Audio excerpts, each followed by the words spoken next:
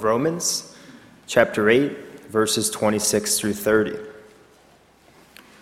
Romans chapter 8, verses 26 through 30, and the page number for this passage is 1201 in the Bibles that are found under your pews.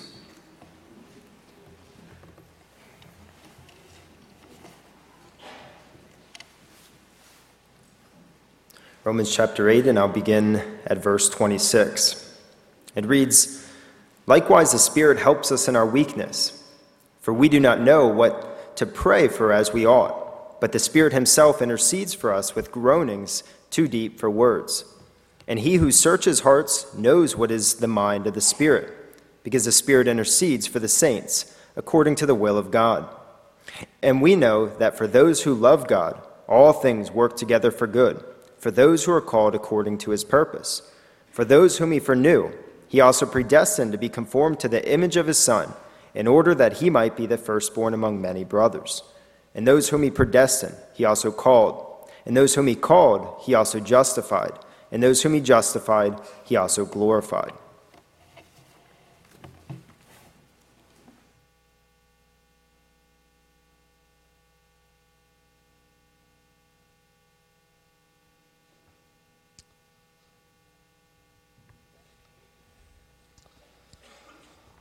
Amen. He is worthy. And so we are thankful for that great truth. It is a wonderful thing when you have a powerful, influential individual that is on your side. When they use that power and influence to work not against you, but for you.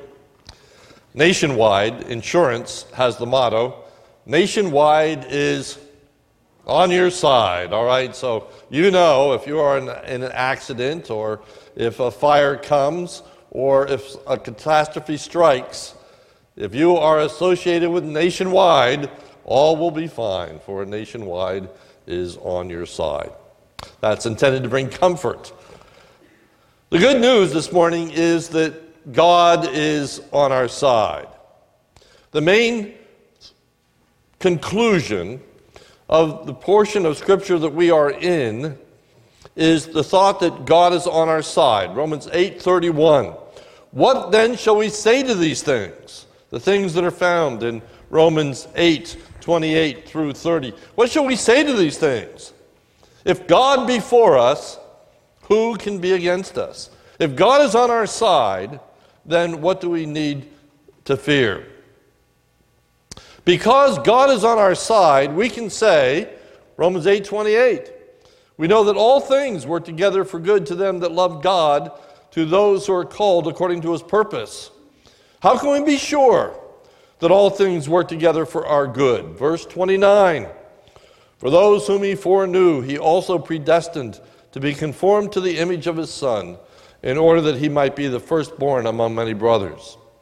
Our theme this morning is that all things work together for good because of God's sovereign plan for his people. The good is not due to fate, luck, or even moral superiority of believers. It is to be ascribed to God's good and sovereign will, which has from eternity past to eternity future secured and guaranteed the good for those whom he has chosen.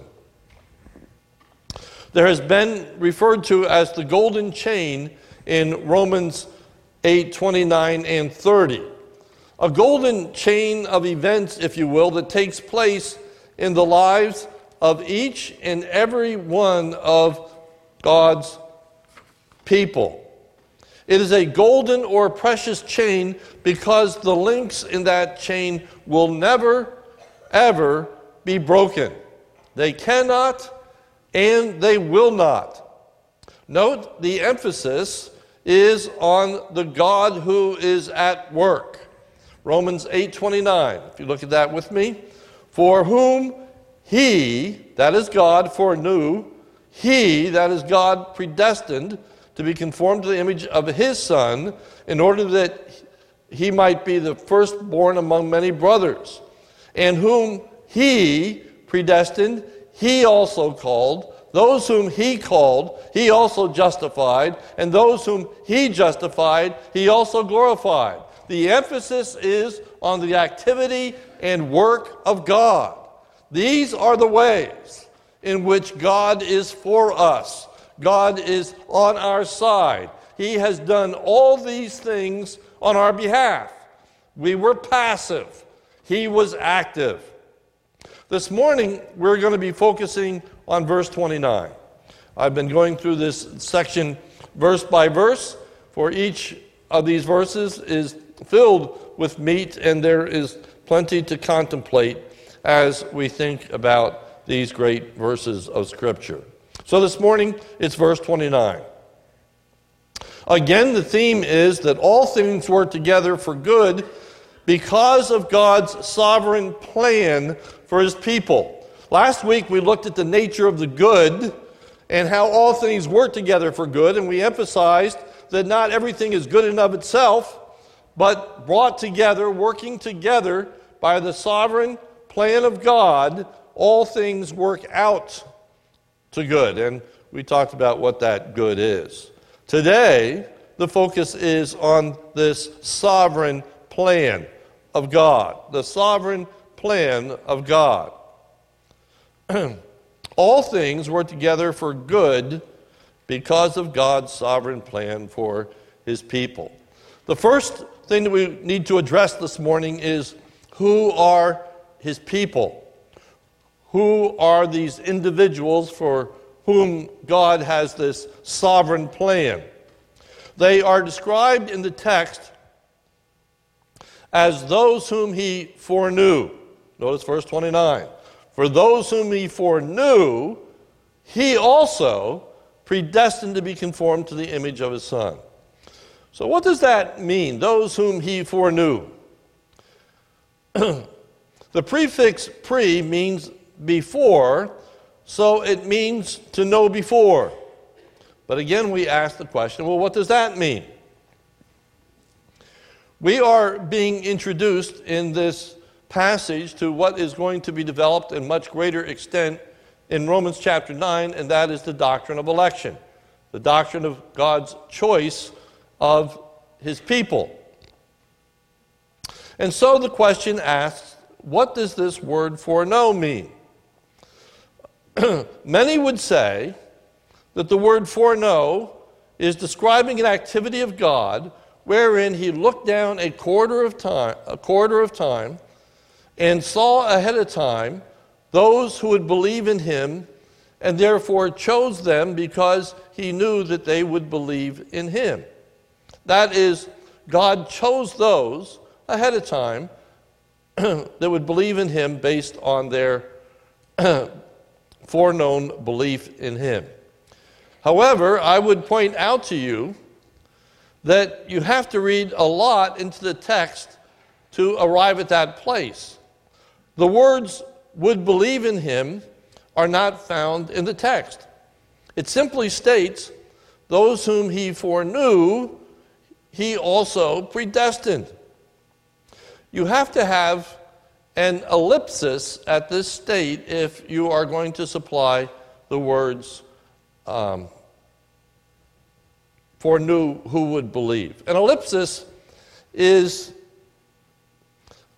usually written in a sentence with a ...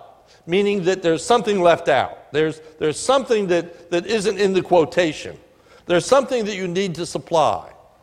And so there are those that would argue that this verse doesn't make sense unless you supply something. There needs to be something added if it's going to make sense. To say that he foreknew and then to go right on and to say he also predestined doesn't make logical sense. Therefore, we have a necessity to supply something there, and then what is supplied by many is those whom he foreknew would believe in him. That has a number of problems. It has problems theologically. But before we get that, we want to look at the text itself. For it does not say what he foreknew, but it says whom he foreknew. If you look at verse 29, for whom he foreknew. And I would encourage you, if you mark your Bible, circle that. Whom, not what. Whom he foreknew. So, can the word foreknow stand on its own? Does it make sense as written? I would submit to you, it does. And one of the ways we know that it does is there aren't any translations that translate this any way else. There isn't another translation that provides something in order for it to make sense. Whatever translation you are using, whatever modern translation, it's going to read very similar to this. None of them are going to say, those whom he foreknew would believe. That's not within the ballpark. The word know in Hebrew, in Greek, and in English can all be used in a multitude of ways. We use it in a multitude of ways. Greek uses it in a multitude of ways. And Hebrew uses it in a multitude of ways. And those multitude of ways are all the same. So the same connotations in English are the same connotations in Greek and are the same connotations in Hebrew. To make this extremely easy and abbreviated, we can talk about know in two different ways. We can talk about know or to have knowledge about something. We can know about a lot of things, including people. So we might ask the question, do you know so-and-so? And you might answer, yeah, I know, thinking that I know of him. I know about him. We might know a lot about Abraham Lincoln. We might know a lot about George Washington. We can look him up on the internet. We can look at Wikipedia. We can know about individuals. We also can use the word know to speak of a relationship that exists between people. And so we can talk about Joe Schmo, and I know him. I know him very well, all right? I have a relationship to him. He's my neighbor. He's my friend. He's my relative. Not only can I tell you about him, but I know him. I have a relationship to him.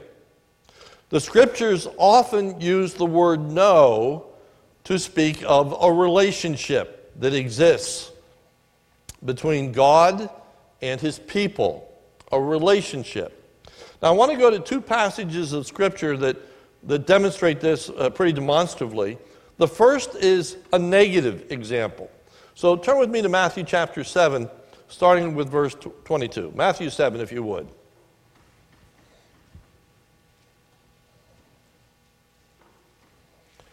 Jesus is talking about a day of judgment that is going to occur, and the events that are going to occur on that day of judgment. Starting at Matthew chapter 7, looking at verse 22. On that day, many will say to me, Lord, Lord, did we not prophesy in your name, and cast out demons in your name, and do many mighty works in your name? And then I will declare to them these words, I never knew you. I never knew you. Depart from me, you workers of lawlessness. So we need to ask ourselves, what does that mean when Jesus said, I never knew you? Does that mean that Jesus was totally unaware of these individuals? That it takes them by surprise? They come before him and they're speaking, and Jesus, where do you guys come from?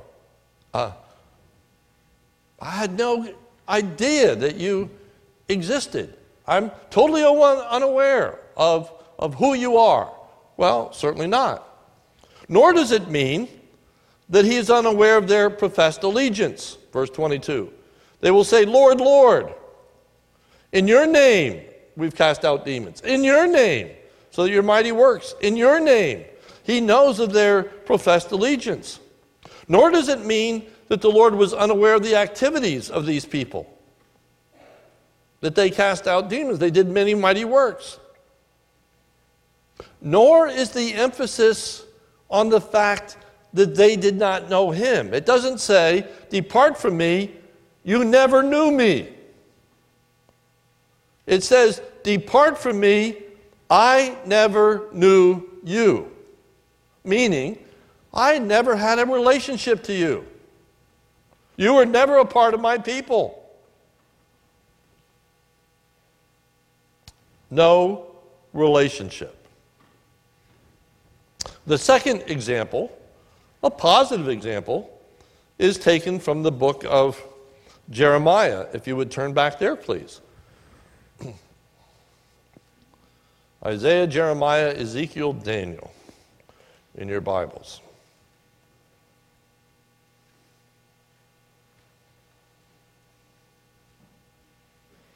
Starting with Jeremiah chapter 1, verse 4, we have a description of God's relationship to Jeremiah.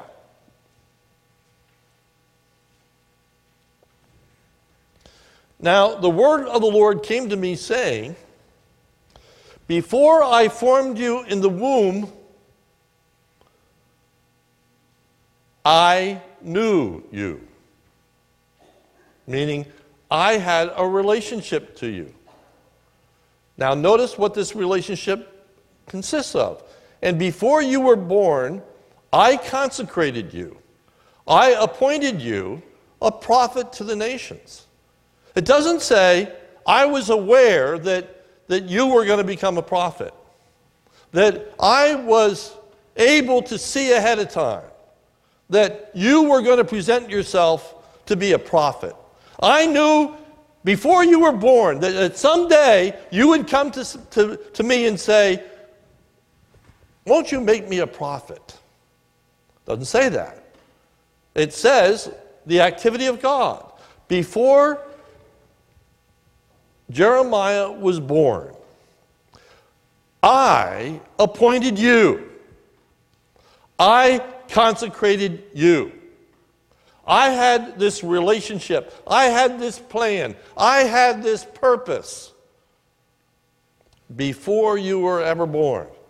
That is the way in which the word for know is being used in Romans chapter 8, verse 29. I had a relationship before you.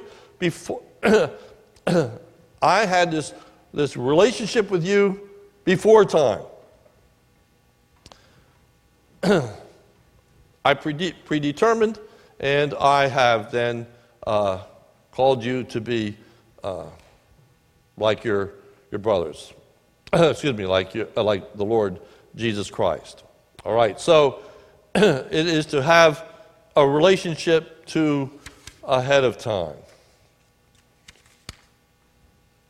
Secondly, what is this relationship? What is this plan that God had ahead of time? Notice verse 29. For those whom he foreknew, those that he had this relationship and plan ahead of time for, he also predestined. He predestined. So what does that mean? The word predestined means to predetermine, to decide beforehand. It is to cause to arrive at a predetermined destination. God had a plan for his people ahead of time in which he determined their end. But what does the word, the prefix pre mean? He predestined, he predetermined. Well, pre means before. But we then can ask the question, before what? Before what? Did God predetermine what we were going to be and to do? Well, if you turn to Romans chapter 9, when we get to this much further delineation of the doctrine of election, that we're not going to go into much detail this morning, but it answers the question, among other passages, what the pre means, to be predestined. Before what? If you look at Romans chapter 9, starting with verse 11, It's talking about Jacob and Esau and God's choice of Jacob. And so these two twins, Jacob and Esau, and God chooses Jacob. In verse 11 it says, and though they were not born. All right, so the pre is ahead of their birth, just as Jeremiah was known before his birth. So before they had been born. Secondly, if you look at verse 11 of chapter 9, though they are not yet born, had not done anything good or evil. So before they had done anything that was good or bad, God had a determination. God had made a selection that had nothing to do with their doing good or bad. It says, in order that God's purpose of election might continue. The basis of his choice is God's purpose, God's plan, what God wanted them to do and to experience, just as God's choice of Jeremiah was. He appointed him to be a prophet. He appointed him to do the work of God. And I would note in Romans chapter 9, if you would look at that again, though they were not yet born and had not done neither anything good or bad, parentheses, but knowing which one of them would believe, end of parentheses, it's not there. Okay? You won't find a single verse in the scriptures that talk about knowing who will believe and choosing them on that basis. That's not found anywhere. And the whole point of these passages is to speak of the passivity of the one whom God has this plan for. How can you more clearly say than before they were born, they're out of the picture? Before they had done any good or evil, not based on merit. And you get to Ephesians 1, and it even says this, blessed be the God and Father of our Lord Jesus Christ, who has blessed us with all spiritual blessings in the heavenly places in Christ, according as he has chosen us in him before the foundation of the world. Before God made anything that existed, he had a plan. He wasn't shooting from the hip. He had a plan. From beginning to end, when he created, he had a purpose. Not just an awareness, not just that he knew the future, he controlled the future. He worked out his plan. And so the comfort for us this morning is that if you know the Lord Jesus Christ as your Savior, ipso facto, before the foundation of the world, God had a plan for you. And that's why all things work together for good, for those who are called according to his purpose. For all things are serving his plan. All things are accomplishing his will. So what is determined for his people? What is that plan that God has for us? We can speak of that plan in two different ways. We can speak of God's individual plan for each and every one of our lives, in which those plans differ. God has a purpose for you that he doesn't have for me. We all serve his will. We all serve in the body of Christ. We have different gifts. We have different abilities. We have different talents. God, before we were ever created, our Psalm 139 says that our members were written, that he made me exactly the way he wanted me to be made in order to accomplish his will and his desire. So my weaknesses, my strengths, all of them continue and work together to accomplish what God had for me. So God's plan for you and God's plan for me is different. There is an individual plan, but there's also a collective plan. There is a purpose that God has for every single one of his people, every single individual that knows Jesus Christ as their Lord and Savior. So what I have to say to you this morning applies, if you know the Lord as your Savior, this applies to you. For it is for every one of his children, a universal plan. What is that universal plan that he has for each and every one of us? Look at verse 29. For those whom he foreknow, he also predestined, here's the plan, here's the purpose, to be conformed to the image of his Son, that he might be the firstborn among many brothers. That's true of every single child of God, to be conformed to the image of his Son. What is the image of his Son? Actually, it's the image of his Father. Colossians 1:15. He is the image of the invisible God, the firstborn of all creation. So, Christ is in the image of the Father so that we might be in the image of Christ. This is speaking about both Christ's person and Christ's position. It first speaks about his person, about this being in the image of God is being like God, or godly, if you will. It is that we would share in the attributes and the character of God, that we be holy, that we be righteous, that we would be just, that we would be good, that we be loving, that we would be kind, that we would be like God. That's his purpose for each and every one of us, that as we are saved, as we are being delivered, that he is making us more like Jesus Christ every day, bringing about a change in our character, bringing about a change in our desires, bringing about a change in who we are, so that we would be more godly, more Christ-like, more God-like, moving away from sin and moving towards righteousness and holiness and goodness. That is God's purpose in saving you.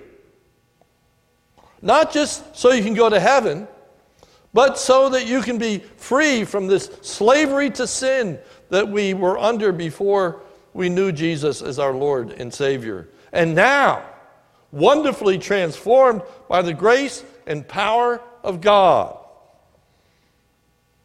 The second purpose, or an extension of that purpose, if you will, is to be made like Christ in his position. If you notice Romans 8:29, it says, for those whom he foreknew, he also predestined to be conformed to the image of his Son. Now this, in order that he might be the firstborn among many brothers. That we would share in this position with Christ as a brother. That he is our elder brother, if you will, and as a result, we are the children of God. Now, we've been going so slowly through Romans 8 that you might have forgotten verses 14 to 17, so turn with me there. Romans 8, 14 to 17. That's why I encourage you, read Romans in one sitting. Read right straight through. It doesn't take that long to read actually the whole book of Romans, and keeping it together, keeping it united is extremely helpful. But notice, starting at Romans 8:14, for all who are led by the Spirit of God are sons of God. For you did not receive the spirit of slavery to fall back into fear, but you have received the spirit of adoption as sons, by whom we cry, Abba, Father, this new relationship, this intimacy. The Spirit himself bears witness with our spirit that we are the children of God. And if children, then heirs, heirs of God, and fellow heirs with Christ, provided we suffer with him, in order that we might also be glorified with him. So this purpose is that ultimately we are going to be glorified. Ultimately, we are going to be exalted. Ultimately, we are going to be in a place of exaltation, of glory, and of grandeur. When we speak of the word glory in the Scriptures, it refers to both a place and a position.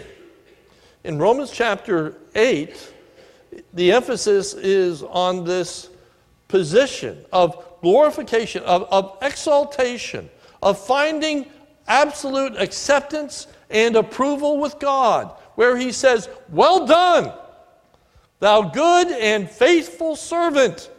And we actually receive praise from God, and he lifts us up, and we rule over those who are the ungodly, those who rejected Jesus Christ.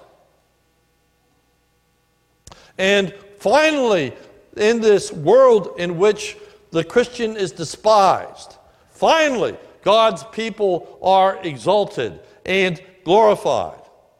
So notice Romans 8:30. And those whom he predestined, he also called. Those whom he called, he also justified.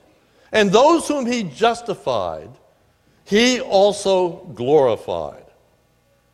This exaltation that we experience. So this activity of God, that is solely his activity, for it continually points to God and what God is doing, not what he knows we will do, but what he has done for us.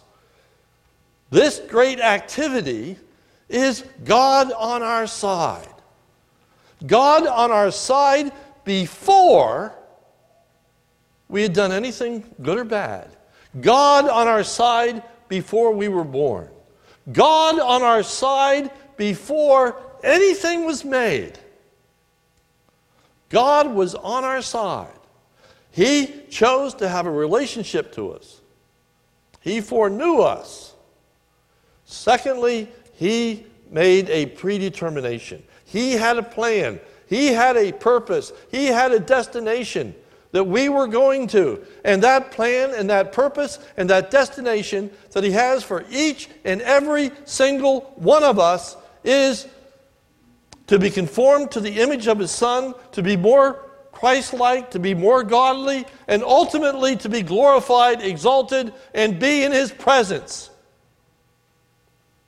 So we can say with a surety, all things work together for good to God's people.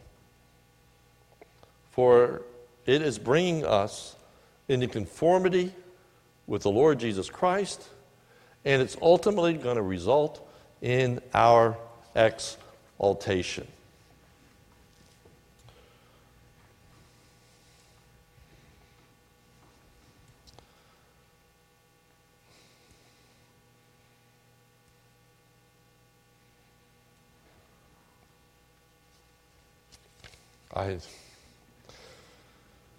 Excuse me, I'm just kind of overwhelmed. But if we just think about this great truth that we don't want to minimize, that is that God had this purpose for us before we were born. That's how we can know that all things work together for our good. His plan is being worked out in each and every one of our lives. Again, he has an individual plan, and we will see that in Romans chapter 9. We'll get into that in more detail, but this morning is that he has the same plan for each and every one of us to be conformed to Christ's image, and that we might be the firstborn among many brothers. Let's pray. Almighty God, we thank you. We thank you for your purpose. We thank you for your will. Lord, we thank you of your choice of us, and we marvel at your goodness. Thank you for choosing us. Thank you before we had done anything good or bad. Thank you before we could make any decision. Thank you before we were even born. Thank you that before we were even created, you had a purpose and you had a plan in making us and for our existence. Thank you, O God, that plan was to be for us and not against us. Thank you, O God, that there is nothing that can separate us from the love of God, which is in Christ Jesus, that we're going to find in just a few weeks ahead, because your plan for us is not for bad, it is for good. Thank you that your plan is that we will be like Jesus Christ. Thank you that your plan is that we will be exalted, we will be glorified, we will be at your right hand. We will never hear, "Depart from me, I never knew you," for you have known us before the foundation of the world. Thank you, Lord, for that assurance of our salvation. For it's in Jesus' name that we pray. Amen.